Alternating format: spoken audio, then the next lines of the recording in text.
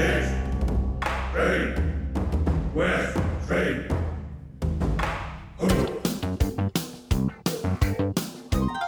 This is East Screen, West Screen with Paul and Kevin, where if films were food, they'd be full of it.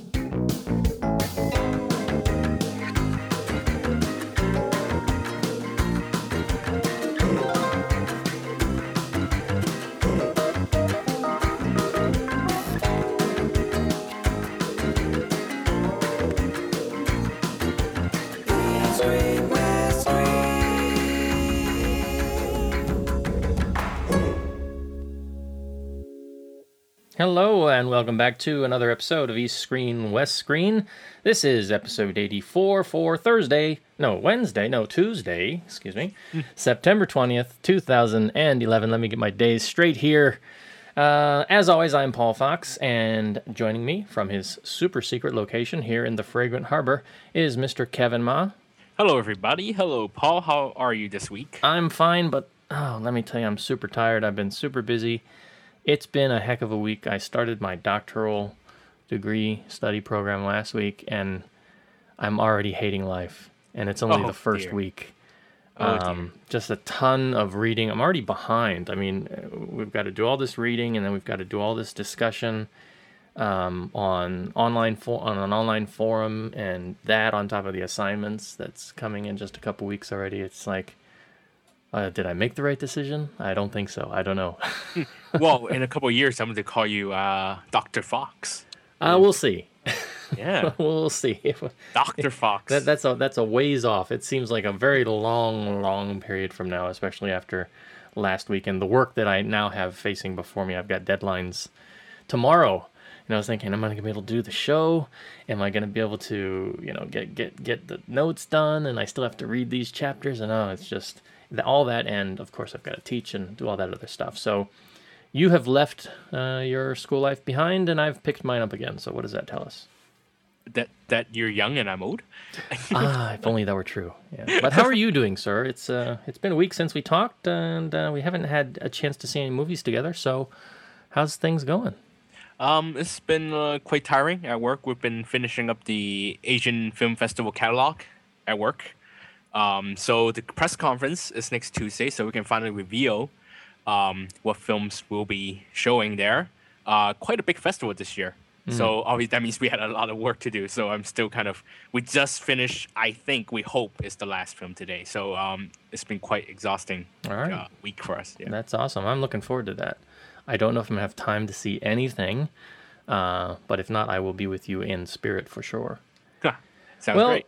This is the show where we talk about movies, we talk about films from Hong Kong to Hollywood, and some other stuff in between. What films are we going to be covering this week, Kevin?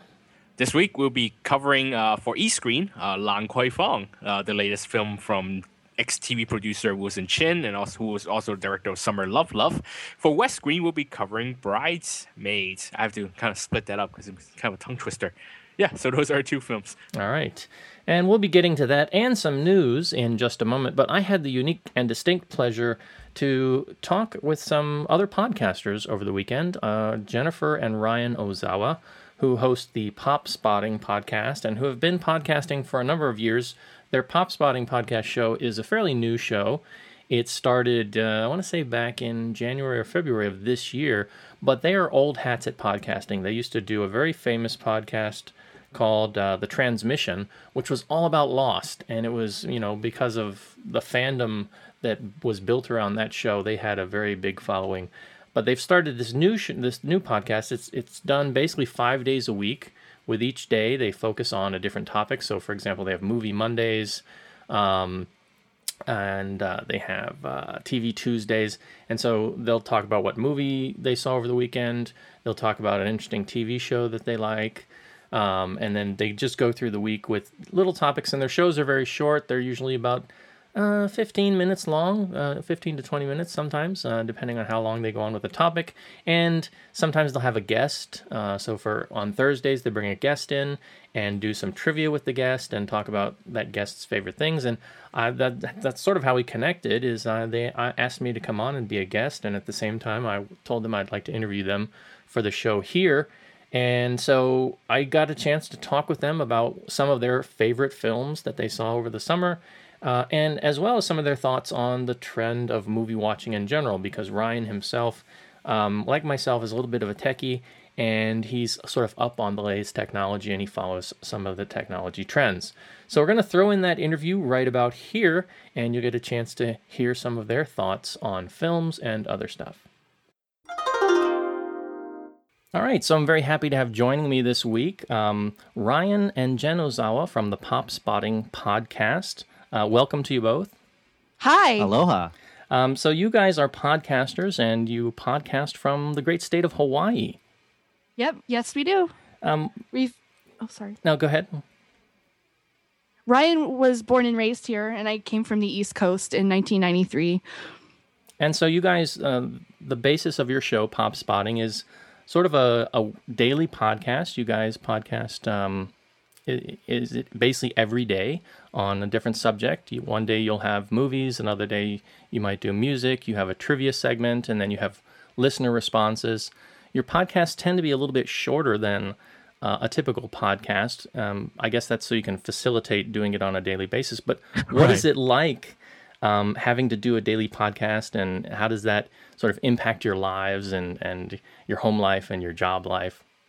Well, we've been podcasting since '05. We started with a show about Hawaii, then really did well with a show about Lost, the ABC series that's still pretty popular, I got to say. I mean, even though we haven't done that show in a year, it's still high up on the iTunes top podcast list, which just kind of boggles my mind. But those are all weekly shows, and in fact most podcasts are weekly shows, but the ones that I found myself listening to personally were really short daily shows, like something that I could, one, kind of have as part of a routine, and two, kind of get through and feel accomplished, because some of the podcasts I listened to would be like 2 hours long, and it would take me 3 days to get through them. Yeah. So I thought, I think we'd like to try a daily show, but we do record them in 1 or 2 sittings and then just sort of cut them up and send them out on a daily basis, because as you can imagine, it is time consuming, and it's difficult with 3 kids at home and a day job and all of that stuff as well. So as we do here on the show, East Screen, West Screen, we kind of, as a team, myself and Kevin Ma, I sort of handle the technical end, and he's responsible sort of for the information and finding the news and the data and making sure I get my facts correct. So how did the two of you, do you have a balance between, who does what work-wise for planning for the show? Ryan does all of the production. He does all of the editing. He edits everything together, and it's kind of a collaborative effort deciding what we're going to talk about. If we don't get out to see a movie that week, I usually come up with a double feature of older films, and I put together a set of notes about all of the things I want to talk about the film, and then we decide together about what TV show we're going to discuss. And I'm the one who gets everybody together for the trivia segment. I send out the emails and schedule. It's really a collaboration between the two of us. And we do live in pretty much one Google Doc, and we just keep typing into it, and we can both be in there. I might even be at my lunch break at work and adding something that jumps into my head, and she's in there adding trivia questions. So it's kind of fun. We do kind of fit it into little pukas throughout the day, little holes of time that we have throughout the day, and hope that by the weekend we have enough notes for a week's worth of shows.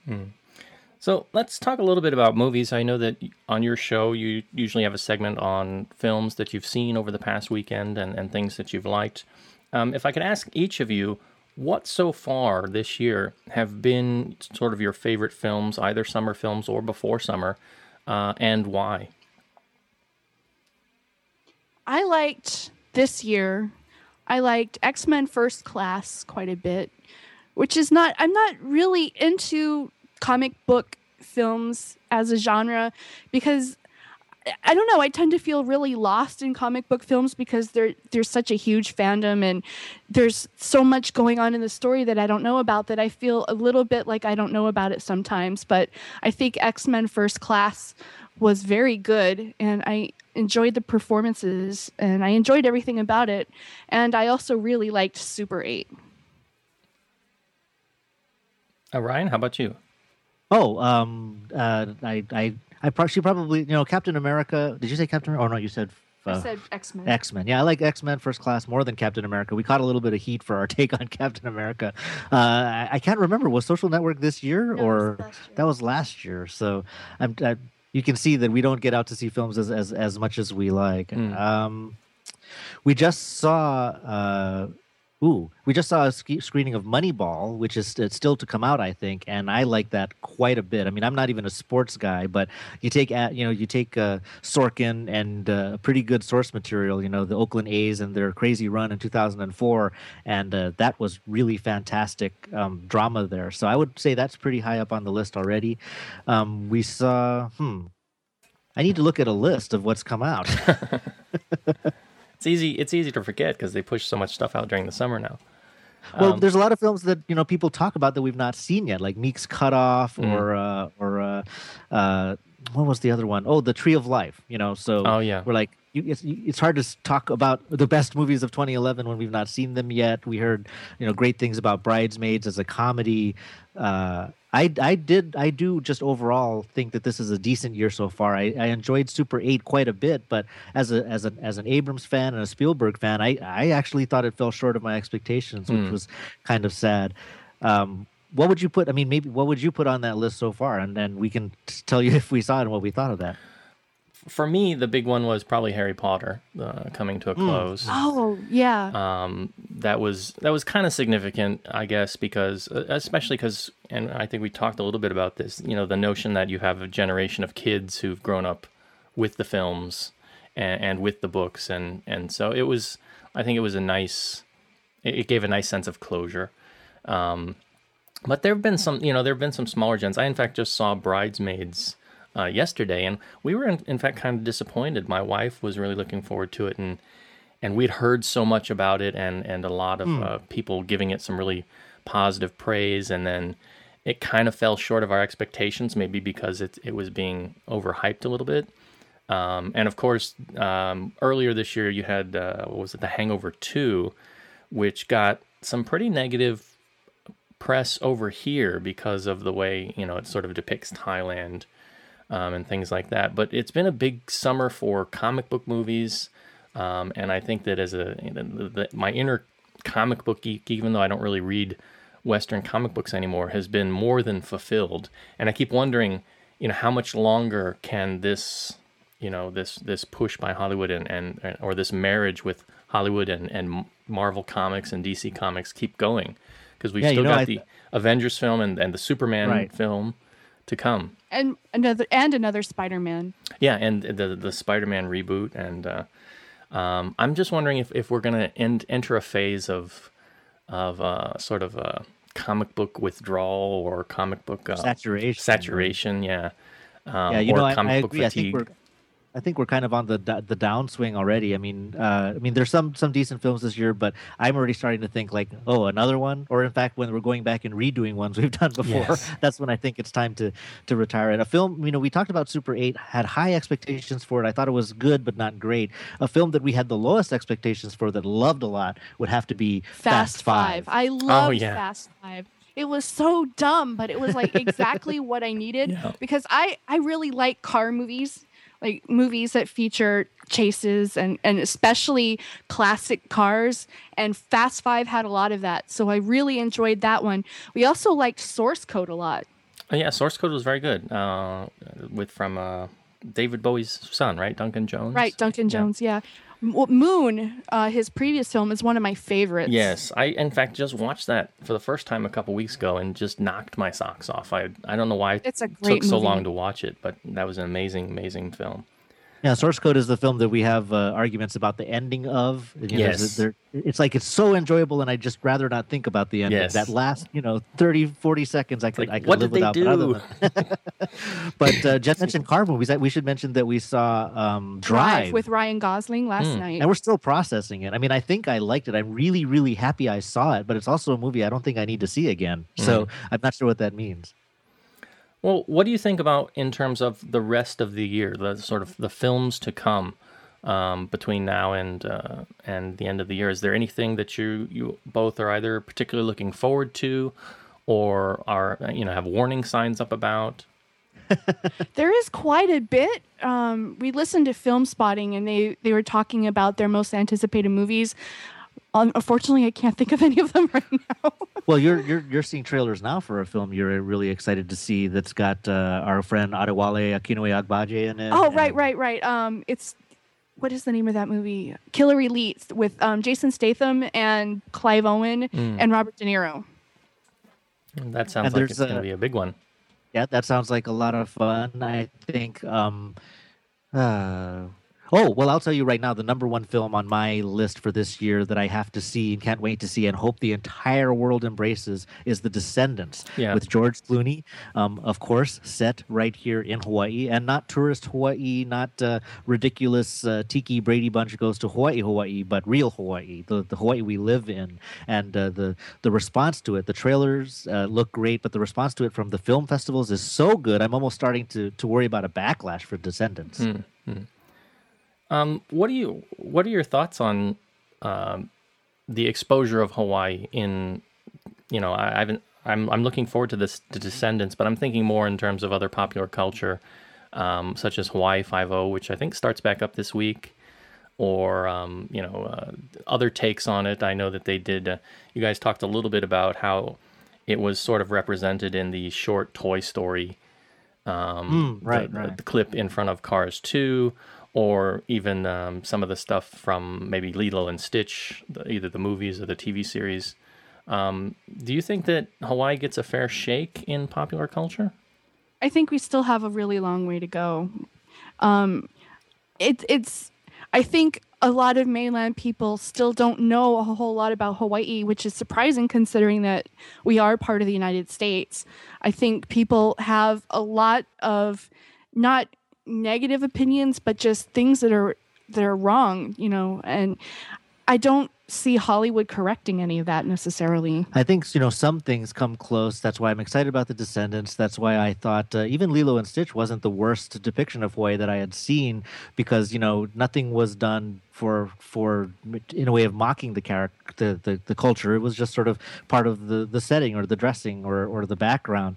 I actually think that Hawaii is fortunate to be so firmly embedded in the imagination of Hollywood that you can't resist taking your TV show here on its third season before it gets canceled for the inevitable Hawaii Vacation episode, or there's even the cartoons that our kids watch. There's always one or two Hawaii episodes every couple of years. I think we're actually lucky for that. So I don't like to look a gift horse in the mouth. And I think the more people are curious about it, the more they're going to learn more about it. I still think that there are some things in Hawaii history that are so perfect for a great Hollywood drama, like the overthrow of the Hawaiian monarchy, that have yet to be tapped by a really high-powered film studio that I think I'd like to see someday for sure.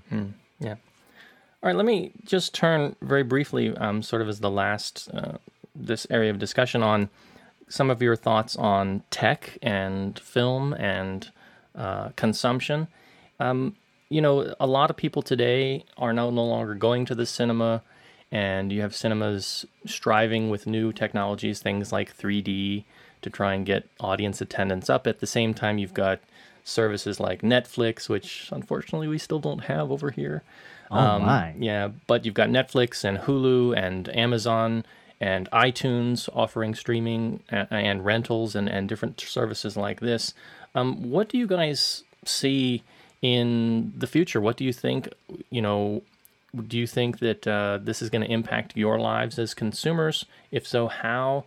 Do you find that you prefer watching films at home now? Do you foresee a day when maybe you no longer go to the cinema because it's too expensive, or it's just too convenient to stream things at home? We really don't get out to the movies that often. We do more so now because of the podcast, and we really want to talk about things that are new. But I personally would rather sit down in my own home and watch a movie at our convenience. We can start it whenever. It's having kids makes Netflix and Amazon and iTunes very, very handy. I like going to the movies. Well, first of all, I hope 3D dies eventually. I mean, I think that there is still enough that you can get from the social experience of going to a movie theater.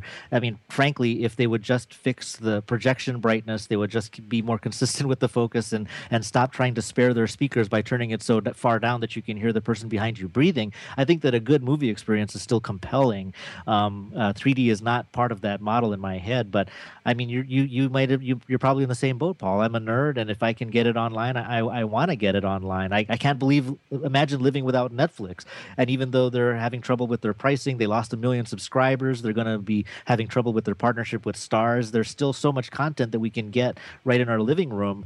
I love it. I like to say that I completely skipped Blu-ray. I'm not even a real nerd about crisp picture at home as long as I can watch it. So blurry streaming is perfectly fine for me, and I'll probably never own a Blu-ray disc. I think physical media is certainly out, and we're starting to live in the future right now. Yeah, that's sort of the argument of Steve Jobs, right? He I think I read that one of his reasons for not integrating Blu-ray into Apple devices is primarily because he foresees the future being streaming media as opposed to physical media.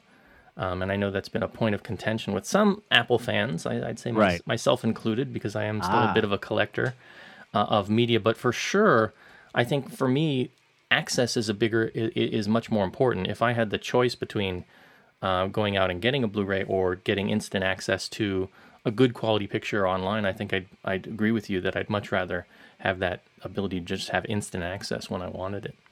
Right. It's hard for me to say as a geek and an old-fashioned guy in the sense that, I remember when people were really getting to MP3s in the early Napster days, and they were encoding at like 64 kilobits, and the music sound terrible. And I can see that we're kind of living right now in a world of good enough. Like we'll settle for the less than perfect sound, less than perfect picture just to have it. That, that the iPod killed serious audio files, and now there's only like a small handful of people who still spend $500 for the needle on their vinyl player. But yeah.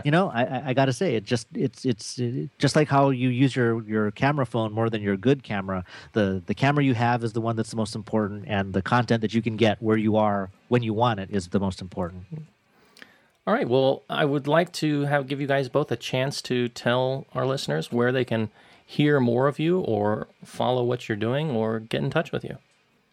Well, our podcast is Pop Spotting. We come out 5 days a week so far, although we're thinking maybe we might mix it up soon before we leave too many of our listeners in the dust. So Movie Monday, TV Tuesday, Whatever Wednesday, Thursday trivia, and Friday feedback. And you can find us at popspotting.net. We're in iTunes, of course, and Stitcher under Pop Spotting. But Jen and I love Twitter, so you can find us personally there as well. I'm at twitter.com/Mrs. Hawaii. And I'm twitter.com/Hawaii. And Paul, I understand you like Google Plus. I do too, so you can look for me there. All right. That's excellent. So I'd like to again thank both Jen and Ryan for stopping by to chat with us and share their thoughts on podcasting, on their favorite films, and some of their thoughts on tech and the future. Thanks to you both. Thank you for having us. Mahalo, Paul. That was the interview with Ryan and Jennifer Ozawa of the Pop Spotting podcast, coming to you all the way from the great state of Hawaii. And again, I thank them for taking the time to sit down and just shoot the breeze with us here on the podcast. And we wish them well in their podcasting endeavors. And if you do get a chance, please check out Pop Spotting. All right, Kevin, I think it's time for some news. What do you say? Yep, let's go for it.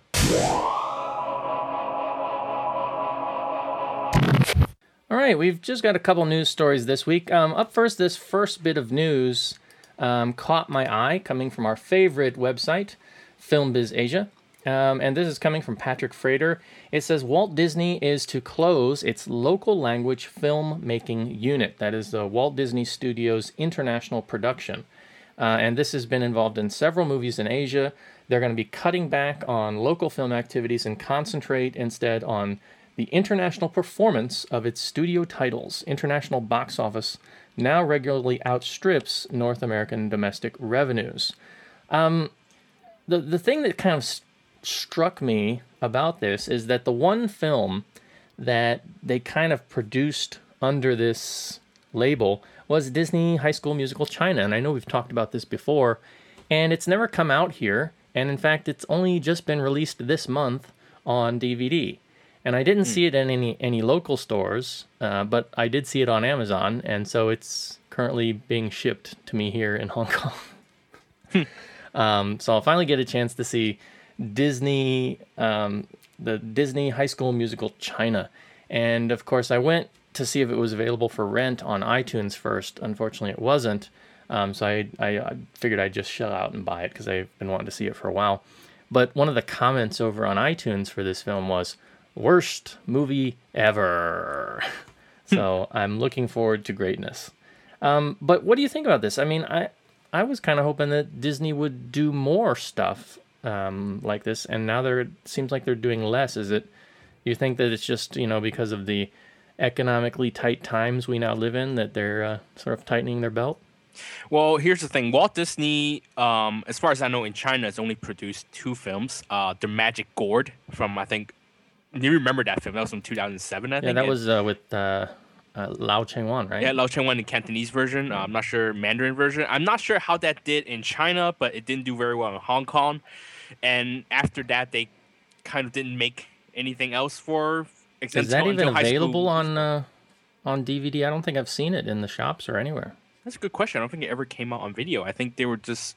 I think Disney was trying to. I'm not sure if they knew what they were doing in terms of film distribution.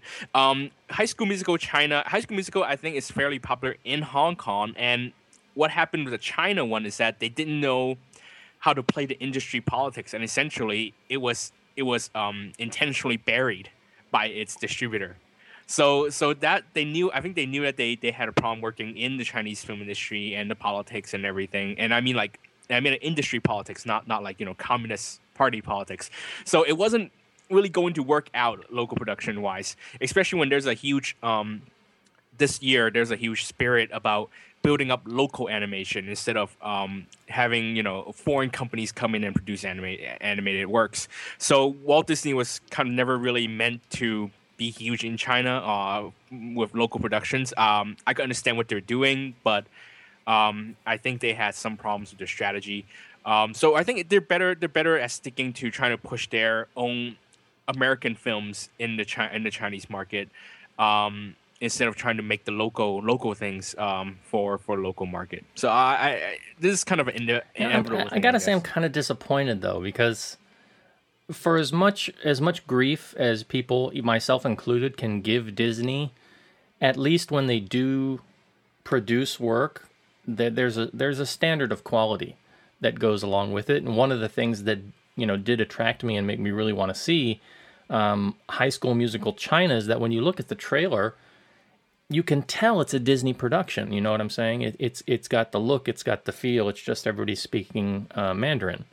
Yeah, I think that could put some people off in China because Chinese people, I think when they watch a Disney work, like you said, they were looking for some kind of a look to it, some kind of, I guess, in a way, like a reverse exoticness. I'm not even sure exotic is a word.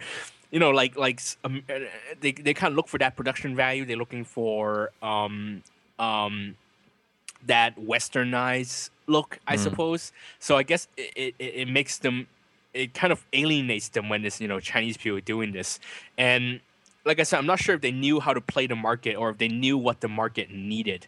So it was kind of never really meant to work out, I suppose. It's just kind of strange, because I subscribe to the Disney Channel on the now broadband network, and they run a lot of the normal stuff like That's So Raven and Sweet Life and Zack and Cody and those kind of shows. And again, from the aspect of quality in terms of the writing and stuff, they're not really doing anything new or innovative, but from the production values, that is the look and the feel of these programs, there's that level of professionalism. So I was thinking, oh yeah, we're going to start to see the equivalents of these kinds of things come out in China, which I'd probably watch and I'd probably enjoy. But now it seems like we're not going to get a chance to see any of that. I gotta say, I'm a little disappointed. I think it's that thing about having a foreign company and produce things for us instead of why can't they? There's certainly a feeling, I guess, in China about we can do this on our own. We have enough money. We have the resource. I mean, there's that kind of I do feeling understand in the that, industry. but I don't know. It's like when Tsui Hark brought all the Star Wars guys over to Hong Kong, all the special effects people to teach the stuff, so that he could do the kind of films that he does, so he could, they could learn the techniques. I would think that you'd think there'd be some interest in sort of the Disney methodology of doing things, since it is so successful internationally.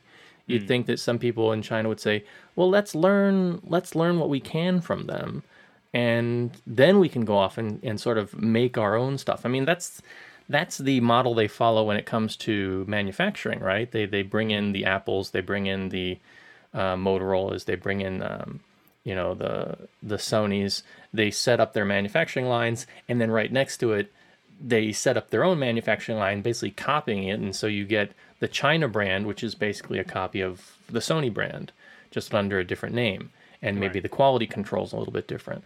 I was kind of expecting that same thing. So yeah, I think that like with the High School Musical case, is that Disney didn't exactly know how to play the local film industry politics, and I think that really, I think that really ended up hurting them. But what they should have done is made High School Musical the Mao years, and then they would have forced everybody to go see it, and it would have been a huge blockbuster, and because of all the resold ticket revenues and those things, and they'd make a lot more movies, right? Yes, Disney can work with China Film Group and make the third movie in the Red Trilogy, so they can do the Mao and biopic. Zhang Wen can sing. And they can do it like the Lion King, You have Zhang Wen, the baby Mao getting lifted on top of the cliff. Lifted up, and the sunbeam comes down to him. Like the circle of life. Yeah, that's be great. With the red flag flying. Yeah, that'd be awesome. That'd be awesome. All right. Another bit of news. What other news do you have for us, Kevin? Netflix splits. Yeah, that's my news. I'm sorry. Yes. Netflix does split. This news has kind of been all over the place. If you follow some of the streaming tech news or anything, you can find this news pretty much anywhere people are ranting about Netflix right now. But I pulled this particular article from Wired magazine, the online version, and basically Netflix has done some stuff recently that people are kind of ticked off about. First off, they split their service to where, and we talked about this a couple weeks ago, I think, to where you have to choose either the streaming or the mail order DVDs. That made some people mad, and the management kind of said, we know we're going to lose some customers. They've lost a lot of customers. They've also taken a big stock hit as a result. And so now they've rebranded the DVD by mail aspect of it to call it Quickster. And this seems to have angered people even further. They released this information via a blog post on Sunday evening. The CEO, Richard Hastings, said that the DVD business was to be rebranded, and the streaming movie service will retain the Netflix name. And I listened to some other tech podcasts, and they were saying this was a very tactical move, because they know at Netflix that the mail order service is basically dead. They know it's done. They know that it's gonna be phased out. So they wanted to get it away from the Netflix brand name, and that's why they've left Netflix as the streaming service, because that's where they see the future. I can understand that move, but I can also understand the, some of the anger maybe that certain people are having because of this, because now they're paying more. Now their service has rebranded itself to something that's kind of like Netflix's ugly stepbrother, and they're feeling pushed off to the side. My stepfather uses Netflix, and I haven't really gotten to talk to him about what he's done, because he used both services, the streaming service and the mail order service, and I haven't asked him which he switched to, if he got both, or what he plans to do.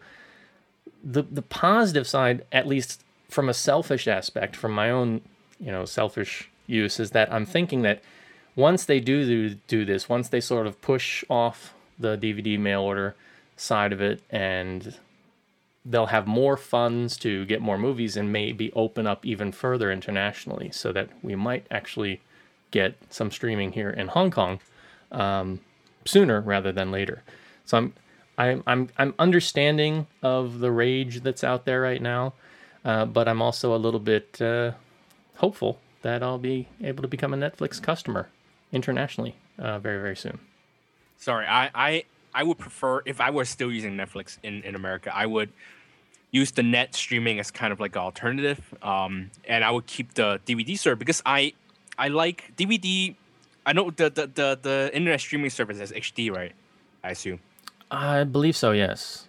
But Depending. sometimes a lot of traditional customers, they have a home theater, they have a big TV, they have to rent Blu-rays, physical copies of things, and sit on the couch and enjoy their movies, which is something that, well, at least in my situation right now, I can't do because my computer chair is uncomfortable as hell, and I have a nicer setup over my TV. And if you split these off, I think many people hopped onto Netflix because they offered both services. It was when I think they kind of got their peak when they offered both at the same time. Maybe that's just, I'm not sure if that's true or not. Well, but the other thing too is that Netflix, the streaming aspect of it is on so many different platforms that I think that over time it's just going to get more and more ubiquitous, because I mean, I could stream Netflix to my big TV if I wanted to, because it's on both my Sony PlayStation and my Xbox. I can stream it through either device, free of charge. I just need the account. Of course, I can't sign up for the account because I'm international. But because they've kind of been smart in branding it out to those devices that you will have in your entertainment centers, I think they're set for the future. It's just a matter of getting everybody on board, like my parents or my grandparents or those people who maybe aren't all, deviced out in terms of their entertainment centers. Yeah, I think there will always be a group of customers that prefer like a physical copy of things. I didn't realize that you could stream these things on your TV or home entertainment centers now. In fact, even some there are some set-top devices. I want to say, I don't know if they have it on Blu-ray players or any DVD players, but like I think some of the recording devices, like not like TiVo, right? Yeah, like TiVo. I think there's some devices like TiVo that have it integrated as well. I think I'm not sure. I haven't read up on the latest, but they've made Netflix especially has made a big push to try and be on these devices, and I think also things like Apple TV and other devices out there. And a lot of people more and more are talking about, too, the fact that televisions themselves in the next couple generations are going to be all computer integrated. They're going to have, Wi-Fi already. The last TV I got already can, search out some information Wi-Fi on Wi-Fi networks. That's going to become even more prevalent, and you'll see some of these things actually built into big entertainment center sets. Well, if I was the CEO of this new spin-off company, I wouldn't be happy knowing that. Hey, that's what they said. They were saying this exact thing, that if you're in the Quickster division, you're like, who wants to be there? Because you're kind of getting pushed to the side. You're going to be the phased out division, right? Yeah. So yeah, it's kind of like a dead service walking kind of a thing. The thing is, if I'm joining the service, I want to have as many choices to get my films as possible. Yeah. So it kind of stinks for them to split them off like that and just send off what made them so successful in the first place and just kind of turning its back on that service.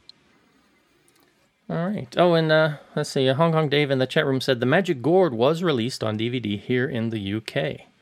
And we never got it here in Hong Kong. Yeah, that's weird. Disney sent the Magic Gourd to the UK, and they sent High School Musical China to the US, and Hong Kong is just left out of the loop as usual.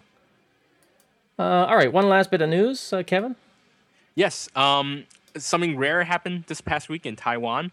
Apparently, the top 3 films in the Taiwanese box office, Taipei, because there's actually a chart for that. The top 3 films at Taipei box office were Taiwanese locally produced films. That's a very, very rare thing here in Taiwan, out there in Taiwan, especially with the film industry kind of in a slow revival.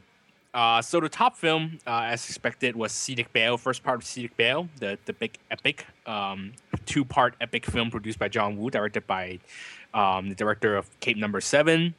And at number 2, you have the concert film Mayday 3 DNA. Mayday is huge in Taiwan, so it's no surprise that the film would open fairly well. Now, that's opened here in Hong Kong. Have you seen it?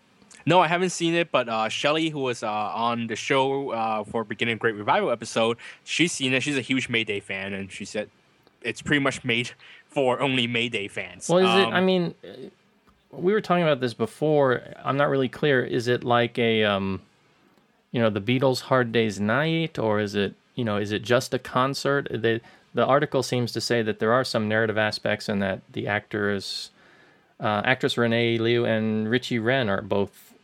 They both have roles in it, I guess. As far as I know, there's 3 short films or 3 short stories, and in between the 3 short stories are the concert footage from different concerts in their Asia, China, Taiwan, and Hong Kong tour. So it's not like the Kiss movie, where Kiss were all superheroes when they weren't on stage. No, I think Lam Stewart is actually the hero in this the superhero. Apparently, according to Shelley, the film is pretty much strictly for Mayday fans. But like I said, Mayday is huge. It didn't do so well in Hong Kong, 1.2 million with free 3D ticket prices, so that's not very good. But apparently did very well in Taiwan because of the band's appeal, and of course, you have movie stars like Renee Liu and Richie Ren, which I assume were included to attract non-fans. The film opens this coming weekend in China, and again, there's a lot of mainland Chinese actually fans at Mayday of Mayday. If you go to the Hong Kong concerts, I've been told that a large group of its audience are from the mainland students and things like that. So the film will do fairly well around Chinese-speaking areas. In third place is the teen youth high school drama, romance drama, You're the Apple of My Eye, which has now beaten manga as the second highest grossing local film in recent decades, just behind Cape Number 7. So this movie is really huge, and it seems like Taiwanese films is becoming big again. This is quite a big deal for Taiwanese cinema. We have a common friend who's a big fan of Renee Liu. Do you think it's enough? Her presence is enough to draw him to watch the movie? No, I think he doesn't exactly dig the music. I don't think he'll go see the film, especially with 3D. Locally, Sedic Bale 2 is going to open at the end of the month in Taiwan, so expect that film to do well. So I think Taiwanese films will continue to do well through October. So that's really, really great news for industry. So are we going to be getting the Sedic Bale films fairly soon? Yes, we'll get both parts. The full Taiwanese version, we'll get part 1 in November and part 2 in December. East, train, west, train. So we've got one e-screen film this week, and that is the latest from director Wilson Chin, called Lan Kwai Fong, named after the very famous bar district right up there in Central on Hong Kong Island. So Kevin, what can you tell us about Lan Kwai Fong? I know it's a place that you frequent quite regularly. Oh yeah, I was just there. I just got drunk there like a minute ago. Yeah, in fact, I'm in Lan Kwai Fong right now. Yes. No, Lan Kwai Fong is the latest film from director Wilson Chin. It's produced by Keen Hong, who has been working on quite a few low-budget local productions, including Girls and what else before that. He did another film before that. I'm stuck. Okay. So that's so Keen Hong is kind of starting a niche of these smaller local films that are kind of verge on the extreme category 3. Girls is category 3, but here he pulls back a little bit for 2B film targeted for a young audience. It takes place, of course, on the street Lan Kwai Fong. It's a place known for having a lot of bars. It's kind of the nightclub district of Hong Kong, so to speak. So of course you'll be seeing a film about kids going to nightclubs.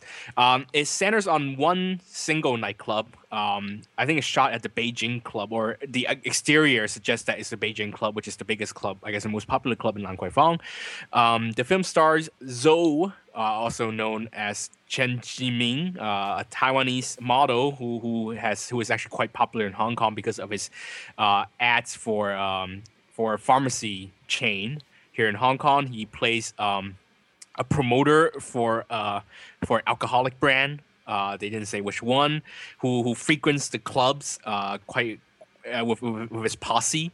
The club is managed by the manager is played by Jason Chan, a local pop star, and it's owned by the long lost idol Emmy Wong. I don't know if you recall who she is, Paul. I'm not sure if she was in movies actually. Emmy Wong.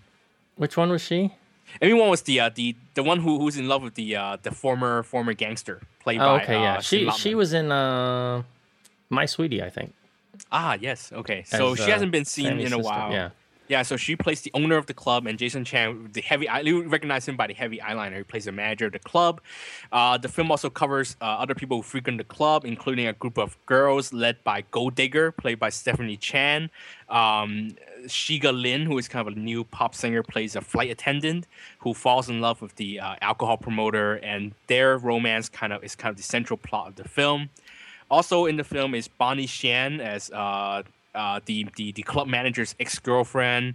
You have Lam Mo, Jenna Ho, and Phoebe as two other girls. I think they keep their own names in the film, right? I think they're characters. I think so. I couldn't keep track. It was at least Gina. I think Gina was kept also her own dumb. name. I mean, it was just like at a certain point, I just stopped writing notes, going, "Are you kidding me?"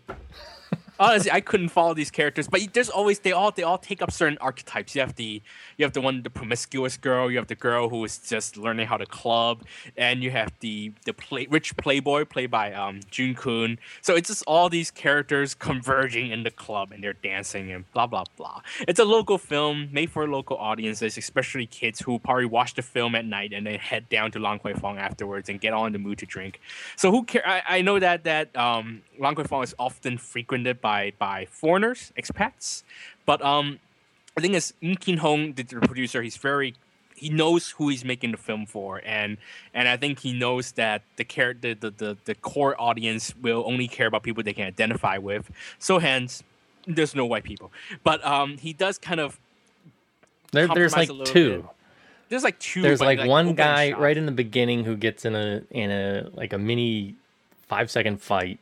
And then there's a guy at the end who's like standing around with the other bystanders watching the action. Yeah, they're just hanging out. I don't think they closed the street when they shot the film. So there's a lot of bystanders looking at the cameras and things like that. And that's where you will see the white people. But like I said, they want characters that local kids can identify with. The film is 2B, so it's also made to appeal to a younger audience so that kids can get in. But Kino does kind of compromise. He does cast these actors who speak perfect English. Jun Kun, Shiga Lin sounds like she speaks perfect English. Stephanie Chan also speaks perfect English, as far as I know. So you have these people who Jason Chan as well, because he grew up in Canada. So you have these kids who do speak perfect English, kind of busting out a few lines here and there, and that's kind of his compromise. What you see in the trailer with the promiscuous sex, the really suggestive scenes and people dancing and drinking and whispering things into each other's ear, that's pretty much all you get to see in the movie. Like I said, it is a 2B film for commercial reasons, and it stretches that limit, as far as the trailer shows. It's a movie about shallow people drinking and dancing. And it's a movie made for shallow people who love drinking and dancing. So I felt it kind of lacked depth. Maybe I'm just kind of, maybe I'm asking too much from it. There's not much of a story. No one really cares about the love story because Zhou is a terrible actor, and Shiga Lin's character is really, for lack of a better word, shallow and probably dumb. because in this in the romance, I think the Shiga Lin character goes to Zoe's place, and because he got drunk, and then Zoe convinced her to stay the night. Just to sleep, doing nothing. So what she does is get into her underwear and get in the same bed with him. Stupidest scene ever. Yeah, and then he's like, "Don't do anything." Yeah, but totally gratuitous. So I didn't mind. I was totally thankful. I was really thankful, but I'm just saying, sure, it's characters. like, yeah, okay, we're gonna sleep together, and you're gonna be in your undies. And we're not going to do anything. And it's just so ridiculous. We don't get to do anything. It's but such let me a posh fantasy. Yeah, let me take off my clothes and show off my white underwear. It's just like, and no blanket. It's really hot in here. We can't turn on the air conditioning. It's just so, it tried to deal with a lot of issues. Like, there's this whole thing about Zoe's character being too poor, even though it lives in like a posh mid-levels apartment. Like a whole shelf of wine. It's so, I don't understand what's going on with these people. Stephanie Chan was really annoying as a gold digger, but she was really convincing at it. I'm not sure what that says about these people. These characters, apparently they do work. The Shiga Lin character works as a flight attendant. Like I said, the Zoe character works as a promoter, as a public relations guy. You have the club manager, but then there's no contrast because all you see is them drinking and dancing. I mean, what draws them? Where's the contrast? I mean, why are they so attracted to this kind of life? There's, just at least 2 minutes of these people doing something else that is, and to show that what they rather do is be at Lan Kwai Fong. I mean, for me, that's convincing. I can be convinced that they're in love with this lifestyle. But right now, it's just them doing this lifestyle, which again tells me that this film knows. Whoa. Hello? Hello? Sorry, you were roboting. Okay. You were saying that this film tells you? Oh, this film, it pretty much tells you who this film is targeting because it doesn't really go anything beyond showing the life. It doesn't tell you what's so appealing about the life. So while I'm sitting here, I don't go to Lan Kwai Fong regularly. Yeah, I think that's a great point too, because if they would have contrasted, the drudgery of their jobs as sort of the reasoning why they engage in this, I think it would have been a better balance. Yeah, I think so too. But right now it's just okay. I'm sitting here and we don't have the Lan Kwai Fong lifestyle. I go once in a while, but I don't do the Lan Kwai Fong thing. And I'm sitting here watching. What's the big? I just see them drinking and dancing, and then they have sex, and then they drink and dance. They have sex again. It's what is the point of it? So again, that's why I assume that you have to be kind of in this life, and the movie is made for people who have this life. But it is, for what it's worth, it is entertaining and trashy. It's a better film than Summer Love Love. It's just because I guess there's a little more drama in it, a little more serious. There's an opening shot that was really ambitious, but I'm a little disappointed at how it turned out because of the editing and whatever. And also, I wish there was a little more to the script. And what was that? It's a little trashy. What else? There's not much else to the film, but it is entertaining for what it is, and it wasn't really terribly painful to sit through. So for a Hong Kong film this year, that's kind of good enough for me. If you're young enough, if you're in the target audience, I would say TV it, because you'll probably download it anyway. So what's the point of telling you to see it in the theater, right? Everyone else who don't get it, who probably won't know, who can't tell between the models and don't know who's Manning Gogol, or who don't know who doesn't know these actors, I would say skip it. But Sin Latman does have a really great scene towards the end, and there's some good cameos throughout, especially Conroy and former Boys member Steven. So it's kind of a good local film for me. It's kind of fun to watch, but not that great film by any means. Paul? Yeah. Well, I mean, coming off of Summer Love Love, this is a work of art. That just stands as a statement by itself. But, so yeah, okay, it's Lan Kwai Fong with no white people, so it's technically science fiction, right? Or alternate reality. But no, that's fine. I understand why they did that. I didn't have a problem with it. I think that they wanted to focus on a very particular set of the upper class youth who engage in this behavior. And I'm sure there's plenty of them. And I'm sure that the young people who end up going to watch this movie will wish they were part of that group. But the likelihood is that they're not, because this kind of lifestyle, the people who do live these kinds of lives have lots of money to blow. And there's lots of money being blowed. There's, rich parties that are being thrown. There's lots of booze, expensive booze, that's being chugged on a regular basis. So, this is not the typical lifestyle of the average young person in Hong Kong. They go to the cheaper bars in Tsim Sha Tsui and play dice and play with their dice game and things like that.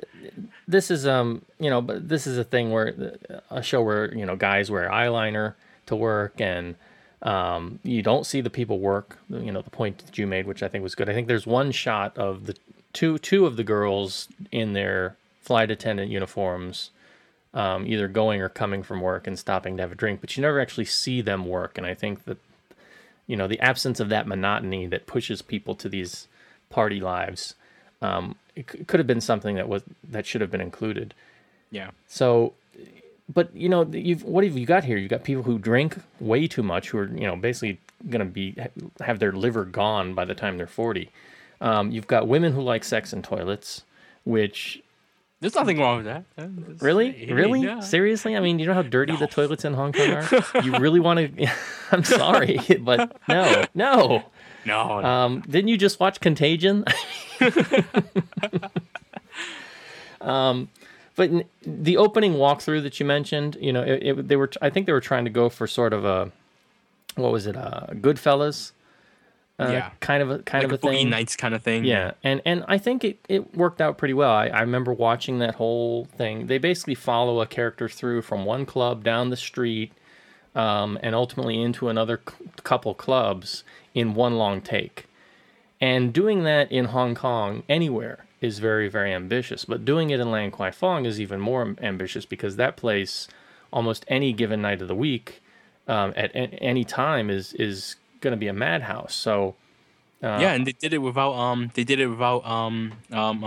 closing the street, which is pretty cool. And there were a couple yahoos who were like, there was one guy, I remember, who you could tell he was drunk, and he kind of ran up into the camera, and the cameraman knew what he was doing, basically, in controlling what was going on for the most part. So I was impressed with that. I think that probably stuck out in my mind more than anything else about the movie. Marco in the chat room had mentioned the more that we talk about it, the more he thinks it's a documentary. I wish it would have been a documentary. I think that if they would have gone more of a documentary style route, it would have been better. Maybe more along the lines of the Hong Kong film 20-something, which basically this is. This is an updated. This is an updated version, but it lacks that sense.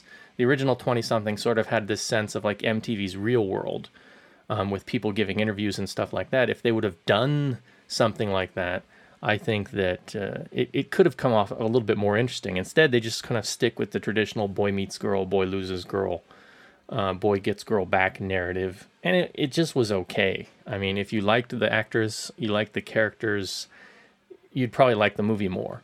I wasn't really that into them. The characters that I did like, such as the ex-triad guy and the girl who liked him, I thought were more interesting. I wanted to see more about them, and I didn't really get that. But, you do the cameos you mentioned. Chrissy Chow shows up at one point. And I was like, that was cool. Hey, wow, where did she come from?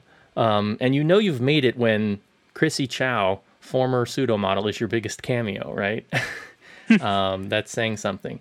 But I would really like to sit down one day and watch this film as a marathon with the Hong Kong 20-something, the film that came out a few years later, 20-something Taipei, and then this film, because I think it would be a very interesting progression of looking at how young 20-something folks, the changes in styles, the changes in attitudes, and also the fact that this film is probably the most conservative of the series. I know why they did it, because you've got no nudity. You've got people having sex, but there's no nudity in this film. Near so nudity. it- You it- have one of them covering, Yeah, unnaturally covering her breasts while she's having sex. It's clever coverings, use of hands and body parts to block things. I know why they did it. They want this film probably to get into China, but No, I think it's just the actors who are not willing to do it. you think so? Oh yeah. These young actors, the Lamos are actually just willing to show nudities, but they would never go like full all the way. It's I just don't know, because their I image. would think Yeah. that they would have just found somebody who would have been putting a category 3 on this. I think would have gotten much better ticket sales, don't you? Actually, no, because you're missing, because the Lamos, their main audience is actually around 18, 20, even younger, 16 maybe. And of course, the whole film is to present this fantasy club world to younger audiences who know these actors, pop stars, and handsome people. And Im Ki-hong is trying to reach for a wider, younger than rather older.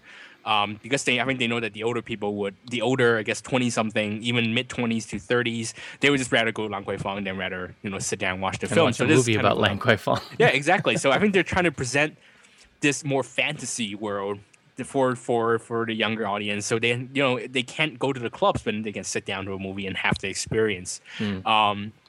It's a very commercial move, and it's natural because you cast all these models. It's obviously a commercial. Everything's commercial from beginning to end. Yeah.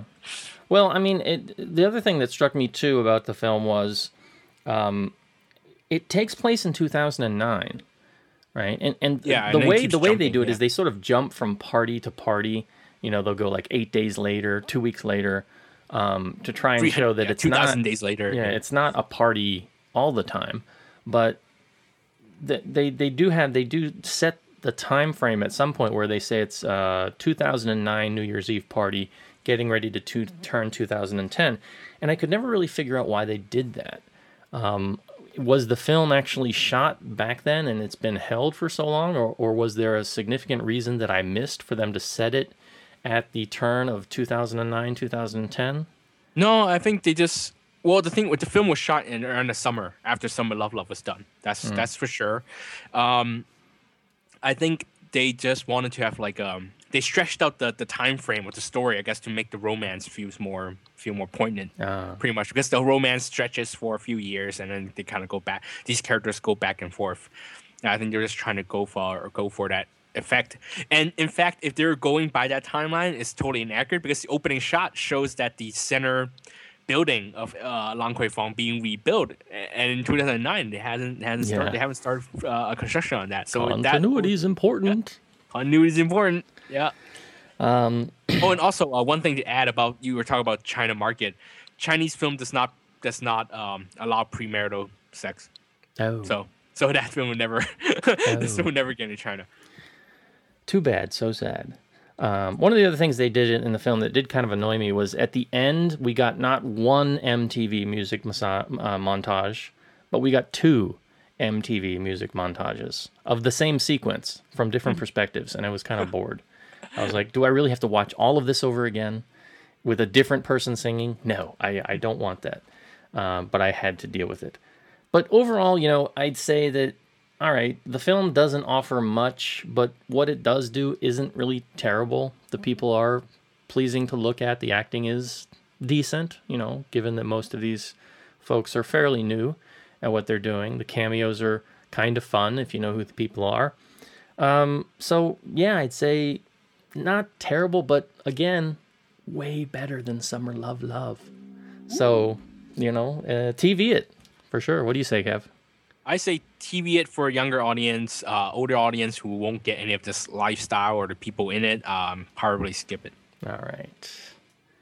Well, let's hear some music from it. This is Janice and 24 Herb with the theme song from Lan Kwai-fong. Welcome to the Wonderland.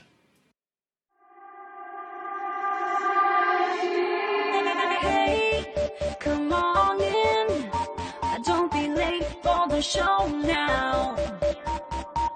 We're out of space. We're gonna go with the flow now. Yeah. 去左去右，將身體融入呢個節奏，冇人會怕醜。喺飲醉之後，如果覺得熱，即刻始有啲挑逗，腳步開始好似有啲漂浮，我大膽要求你對纖纖玉手，盡量喺我背後漫遊。我要知你對我有冇意思，快啲話我知你用緊嘅香水係乜嘢牌子。OMG you're so pretty， 有啲乜嘢需要即管開口話我知。Hey boo you're so fine。Enticing me, I'ma make you mine. Like a diamond in the rough, you shine. You define what's it, leave the rest behind. I'ma make you my lady, and maybe we can make some babies. My body partners in crime. We be together for the whole night. Come on, come on, come on, come on. Honestly, about the song, I'm so glad that Janice is not singing one of those Leon Lai produced ballads anymore. That she actually sounds great here. This is the best songs in probably ever. Yeah, that was the thing that stuck out about me for the movie too. Was the song was pretty good. Yes, this song was actually. I had no idea it was Janice because she was so used to doing those crappy. I almost said the S word. The crappy syrupy ballad, and she sounded so unnatural doing them. Now she's doing like a proper R&B, song that stretches her voice. She's actually quite good at it. And you didn't play the very end of the song of Conrad going, "Welcome to the Wonderland." Yeah, I'll have to cut that and awesome. Stick it in at some point.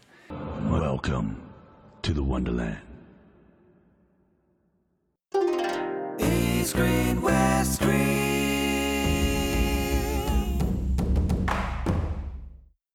All right, for West Screen this week, we have the latest film from Saturday Night Live hostess Kristen Wiig, who typically takes on supporting roles, but this time she's in the lead in this American film comedy coming from director Paul Feig, if I'm saying his name correctly, which I believe this is his first film. He's typically done a lot of TV direction. He's known more for some comedy shows. I think he's done some episodes of the American version of The Office. He did a couple 30 Rocks, Parks and Recreation. He did a Mad Men. He's done Arrested Development and Nurse Jackie. So this is his first Hollywood film, and his foray into that. And he's working with Kristen Wiig, who is an alumnus, and I think she's still on the cast for the current season of Saturday Night Live, who's also one of the co-writers of the script. Basically, the story is telling the tale of a young woman named Annie, who's a single woman in her mid-30s, and she's basically going through a rough patch. Her business has died. She had a bakery business, but it's gone under. Her boyfriend left with all of her savings, and she now works in a jewelry store.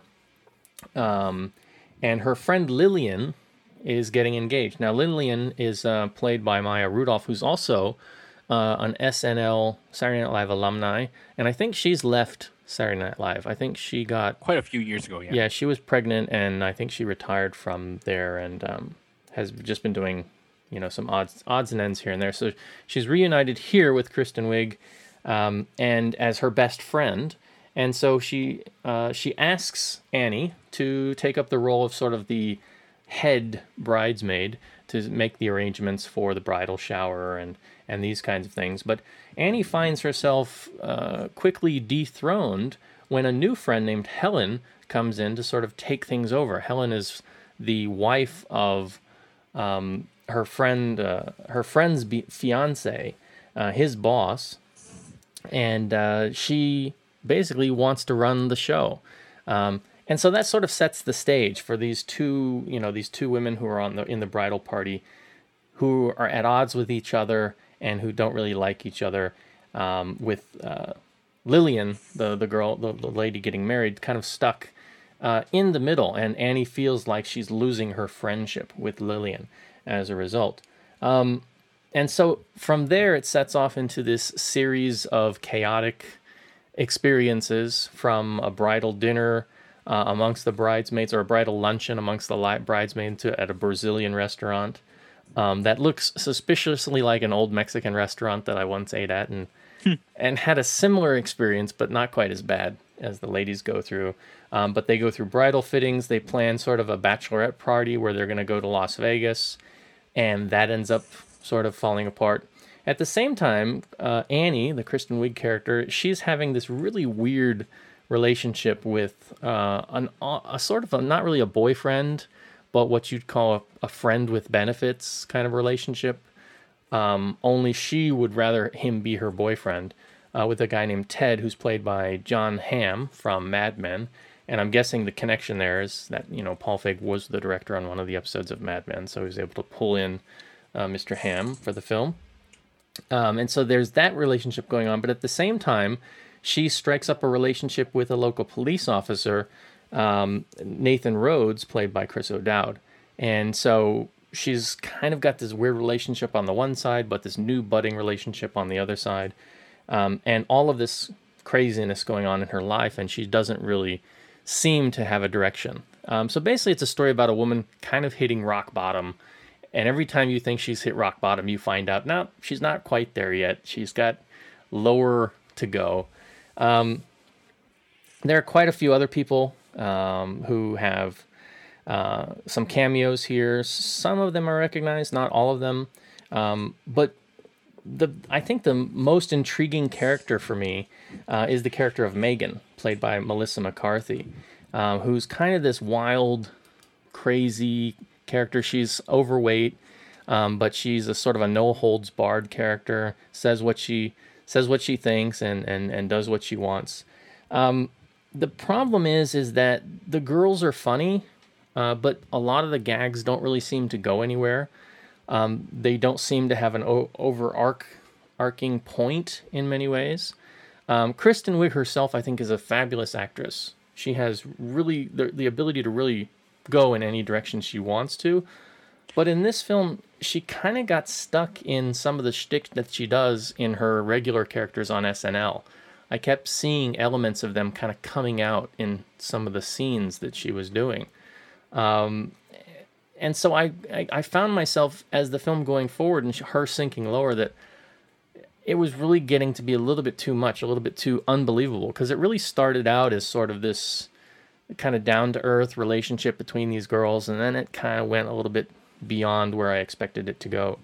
I've heard a lot of people compare this film to The Hangover, saying that this is sort of like a Hangover, but for girls. No. And I guess in a sense it kind of is, but at the same time, I think that one of the problems is that all of the girls here, possibly with the exception of Lillian, is that they're all quirky. They're all in some ways like the Alan character, Zach Galifianakis' character. But here, they all have these quirks, and maybe too much so. Melissa McCarthy, as I said, she steals the show, and she's the one who's supposed to be sort of like the real Alan, the really quirky character, but the one that you kind of like and you want to see more of. But at the same time, she too herself is kind of a stereotype. So overall, it wasn't terrible, but it was kind of disappointing because I'd heard so many great things about it. It'd been kind of hyped up by people, friends who had seen it in the West. And so both myself and my wife were really looking forward to it, and we both kind of came away a little bit disappointed, not really thinking it was what we expected. My wife also complained that she said the poster for the film was very misleading, because when you look at the poster and you see the ladies all kind of lined up, they all look great. They've all got, great makeup on, but she says in the film, it's nothing like that. So she was kind of expecting, that these were going to be like girls from Gossip Girl or something. And it turned out to not be that. And so she wasn't sure what was going on for a while, but the humor's there. It's funny, especially if you're somebody who likes Kristen Wiig, because, she is sort of the anchor point with her character Annie of the show, and you do want to see her come to some resolution. There are some other weird story arcs from some of the other bridesmaids, those that never get resolved. It's like I don't want to spoil it, but there's an incident on the plane between the blonde girl and the redhead, and it never really goes anywhere, right? I mean, it's like at one point after something happens, those two characters kind of disappear, and you don't hear from them anymore. And then Wilson Phillips shows up. If you remember who Wilson Phillips is, you're just old like me, and that's sad. So that's about it. I'd say, it's worth watching. So you can TV it. If you're a a lady and a huge Kristen Wiig fan, and you've got some other girlfriends who are getting ready to go through a bridal shower of their own, probably a great movie to go out and watch together. What do you say, Kev? Okay. Well, apparently it was an unlikely hit in America. And it's still kind of unlikely to me because the film was I thought it was quite dry. It was really oddly paced at points. It doesn't really have a rhythm of a comedy, of a farce at least. It runs kind of a little slow. But I really liked the script, actually. I thought the characters felt real, at least the three central ones. The Kristen Wiig character, the Maya Rudolph character, and who plays the Helena Rose Byrne. Yeah. Rose Byrne character, even to a point. I really like the fact that the Kristen Wiig character doesn't have all the answers, even by the end of the film. It's just, it kind of ends okay, everything's going to be fine, but you're not quite sure where she will go, or whether obviously she's done hitting rock bottom, but even at the end, she still doesn't have all the answers to fixing everything. And I quite like that. It felt quite real to me. And yeah, like you said, the poster is kind of misleading. And with the title, it kind of suggests that the film is about the whole group and their bond as a group. But no, it's actually about the center is really about the friendship between Kristen Wiig character and the Maya Rudolph characters. And I thought it was really funny that the only, quote unquote, attractive one in that group, the really attractive one, that's the Helen character, she's like the villain of the piece. I kind of find that funny in a way. You can tell it's written by a woman who kind of it's like the anti-Sex in the City for me. Exactly. Yeah, it's like. And I think that's part of the problem my wife had with it. She wanted to see Sex in the City, and I hate Sex in the City, so I love this. I love that it was anti-Sex in the City. It was really anti-glamour. It was anti-everything. It was anti-excess, and like anything that's too glamorous or too pretty is almost like laughed upon. It's almost made fun of. It's seen as portrayed as like a bad thing, and I really like that. And it kind of it shows that chick flicks can do gross jokes too. Some people would not like that particular sequence. I thought it was kind of funny. It goes to really unexpected places. You were talking about the Vegas thing, and I totally didn't know it was going that direction. I don't want to ruin it, but I love that it went that direction. Every little sequence, every set of sequence in that film is like a practical application of Murphy's Law. It's like yes. Anything that can go wrong goes wrong, and it is a chick flick. It has a fully female cast, but there's a lot of familiar issues with the friendship things and hitting rock bottom and finding your way, blah blah.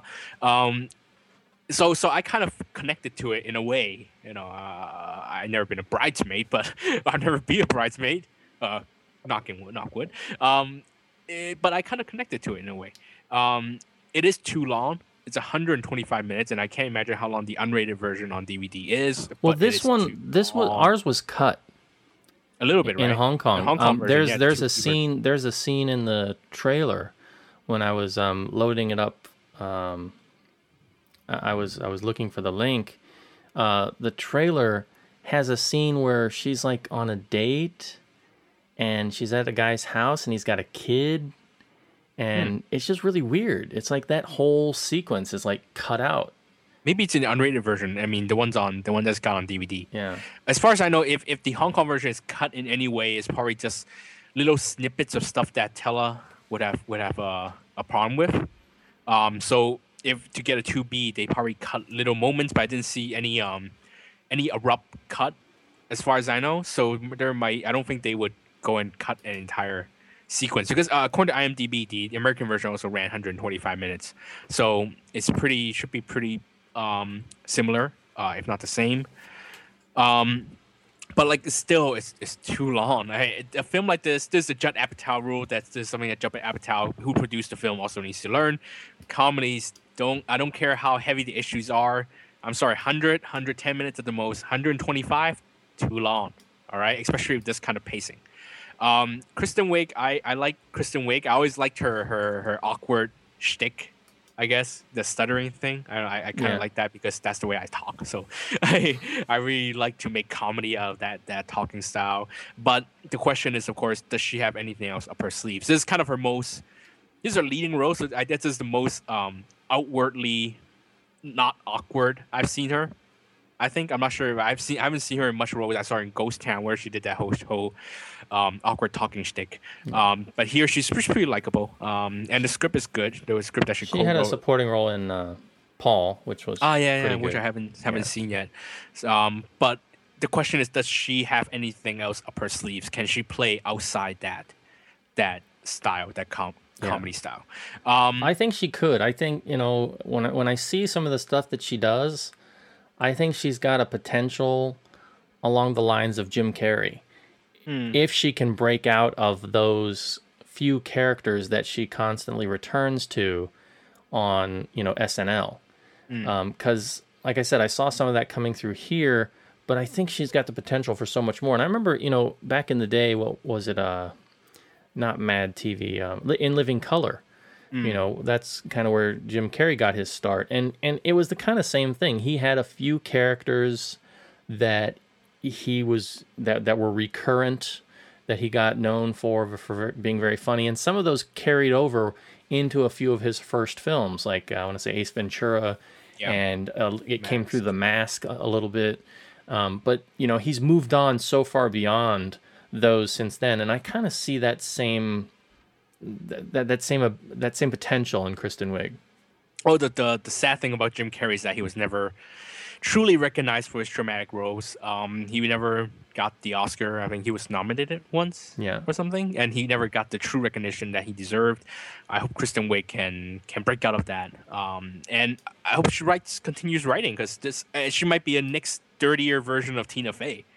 Who knows? A little less preppy, darker. I like where it went because it was dark and it was so un-Tina Fey-ish. I like the film, but of course, considering that it's been out on DVD most places, or in America at least, and it's probably past its theatrical release most places. Hong Kong got it late because no one really was sure. No one knew whether it would work or not. So I understand why they released it so late here in Hong Kong, but everywhere else, it's definitely good enough for TV. If you're in Hong Kong, depends on how you can handle gross out humor in chick flicks. If you can handle that, and when I say gross, it's pretty gross. So if you think you can handle it, especially female audiences, they should see it. But men, I think also, even if you're just a guy, and I saw it by myself, so I think even for the guys, it's worth a look. I enjoyed it. All right. Just a side note, go on to YouTube and load up the Bridesmaids trailer number 2 HD and go to the 2-minute and 18-second mark right towards the end, and you'll see the scene it's just totally not in the movie in Hong Kong. Just kind of weird, because I was watching the trailer, I was like, wow, that was not in our film.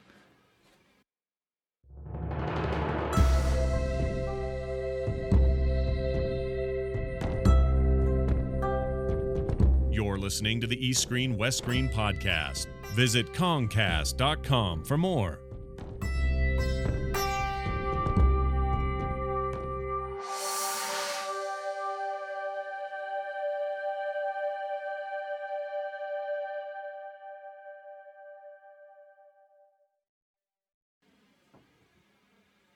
All right, I think that's a show. What do you think, Kevin? That's a show. See, no real comments this week. We're kind of running long, so we'll just wrap things up. Our show, you can find it not only on iTunes, but also on Stitcher. You can listen to us on your iPhone, your Android phone, your BlackBerry, and your WebOS phones. Stitcher is smart radio for your phone. Find it on your App Store or at Stitcher.com. Stitcher Smart Radio, the smarter way to listen to radio. And we thank them for their support of our little show. Find us over at the website, www.kongcast.com. You can go there and leave us some comments, and we'll talk about the things you have to say right here on the show. You can also find us on iTunes, and we would love for you to drop over and leave us a nice review, a 5-star review, if you think we're good, or something a bit lower. That's fine too. Leave us some critical feedback. We'll be happy to hear what you have to say and ways you'd like to see the show change or improve. Twitter.com/Kongcast if you'd like to follow along with what the show's doing, and you can follow the Golden Rock himself over at twitter.com/thegoldenrock, or you can email us at escreen@gmail.com, and send us a question, send us a short MP3 audio file, and we'll play it here on the show. I'd like to say thanks to, before I get to the thanks, Kevin, what are you going to be up to this week? What are you going to be writing about? Anything? Oh my god! Yeah, this week on YP Movies, I'll be writing quite a few reviews, actually, 3 films, because the other guy who was writing the reviews, he's on vacation, so I'll be covering 3 films this week. Apollo 18, Zookeeper, and Colorblana, whatever, how do you call it? The one with the girl from Avatar. So you can check those out on www.ypmovies.com.hk. Click on the English version of the website, and you can see my reviews. All right, that sounds good. As we close out the show, I'd like to say a big thanks to Ryan and Jennifer Ozawa again for taking the time to share their thoughts with us on the show. Also, shout out to Rob Gobers of Snauzer Studios, who did our theme, Ross Chen of lovehkfilm.com, who arranges for us to get together and have movies and talk about geeky stuff. Big thanks to the K-Man for being here, for watching movies with us, with me, and spending the time that he does to make sure we get the facts right here on the show. And of course, thanks to you, the listeners, for sticking with us. However you catch the show, whether it's live, whether it's on the podcast, on the go, however you do it, we're glad you're there. We're glad you're listening. Big thanks to everybody who stopped by in the chat room today. Hong Kong Dave, Matt Seidel, Marco Spomberg, and anybody else who was just lurking around. We love to chat with you there, so if you have the free time when we're doing this live, do stop by and listen.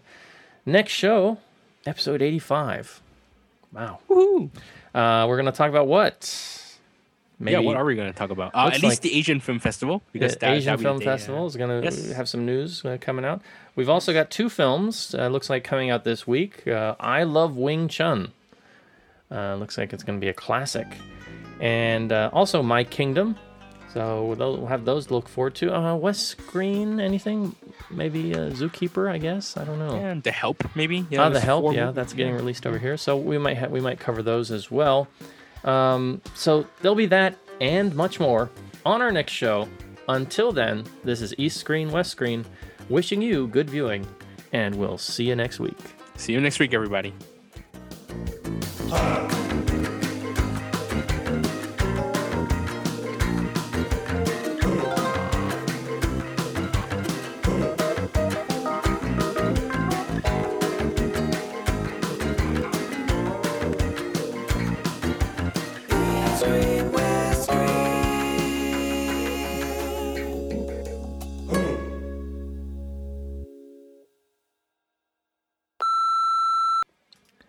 Just because you have a English speaking Asian guy doesn't make it okay to have the exotic male gaze. Films just like a film studies, feminist film theory thing. Just that white male gaze thing. It's just That's it. F word. Oh my god! I said the F word. Did you? I might have. I'm gonna have to bleep you. Bleep this. Smurf that. Smurf that. Smurf that.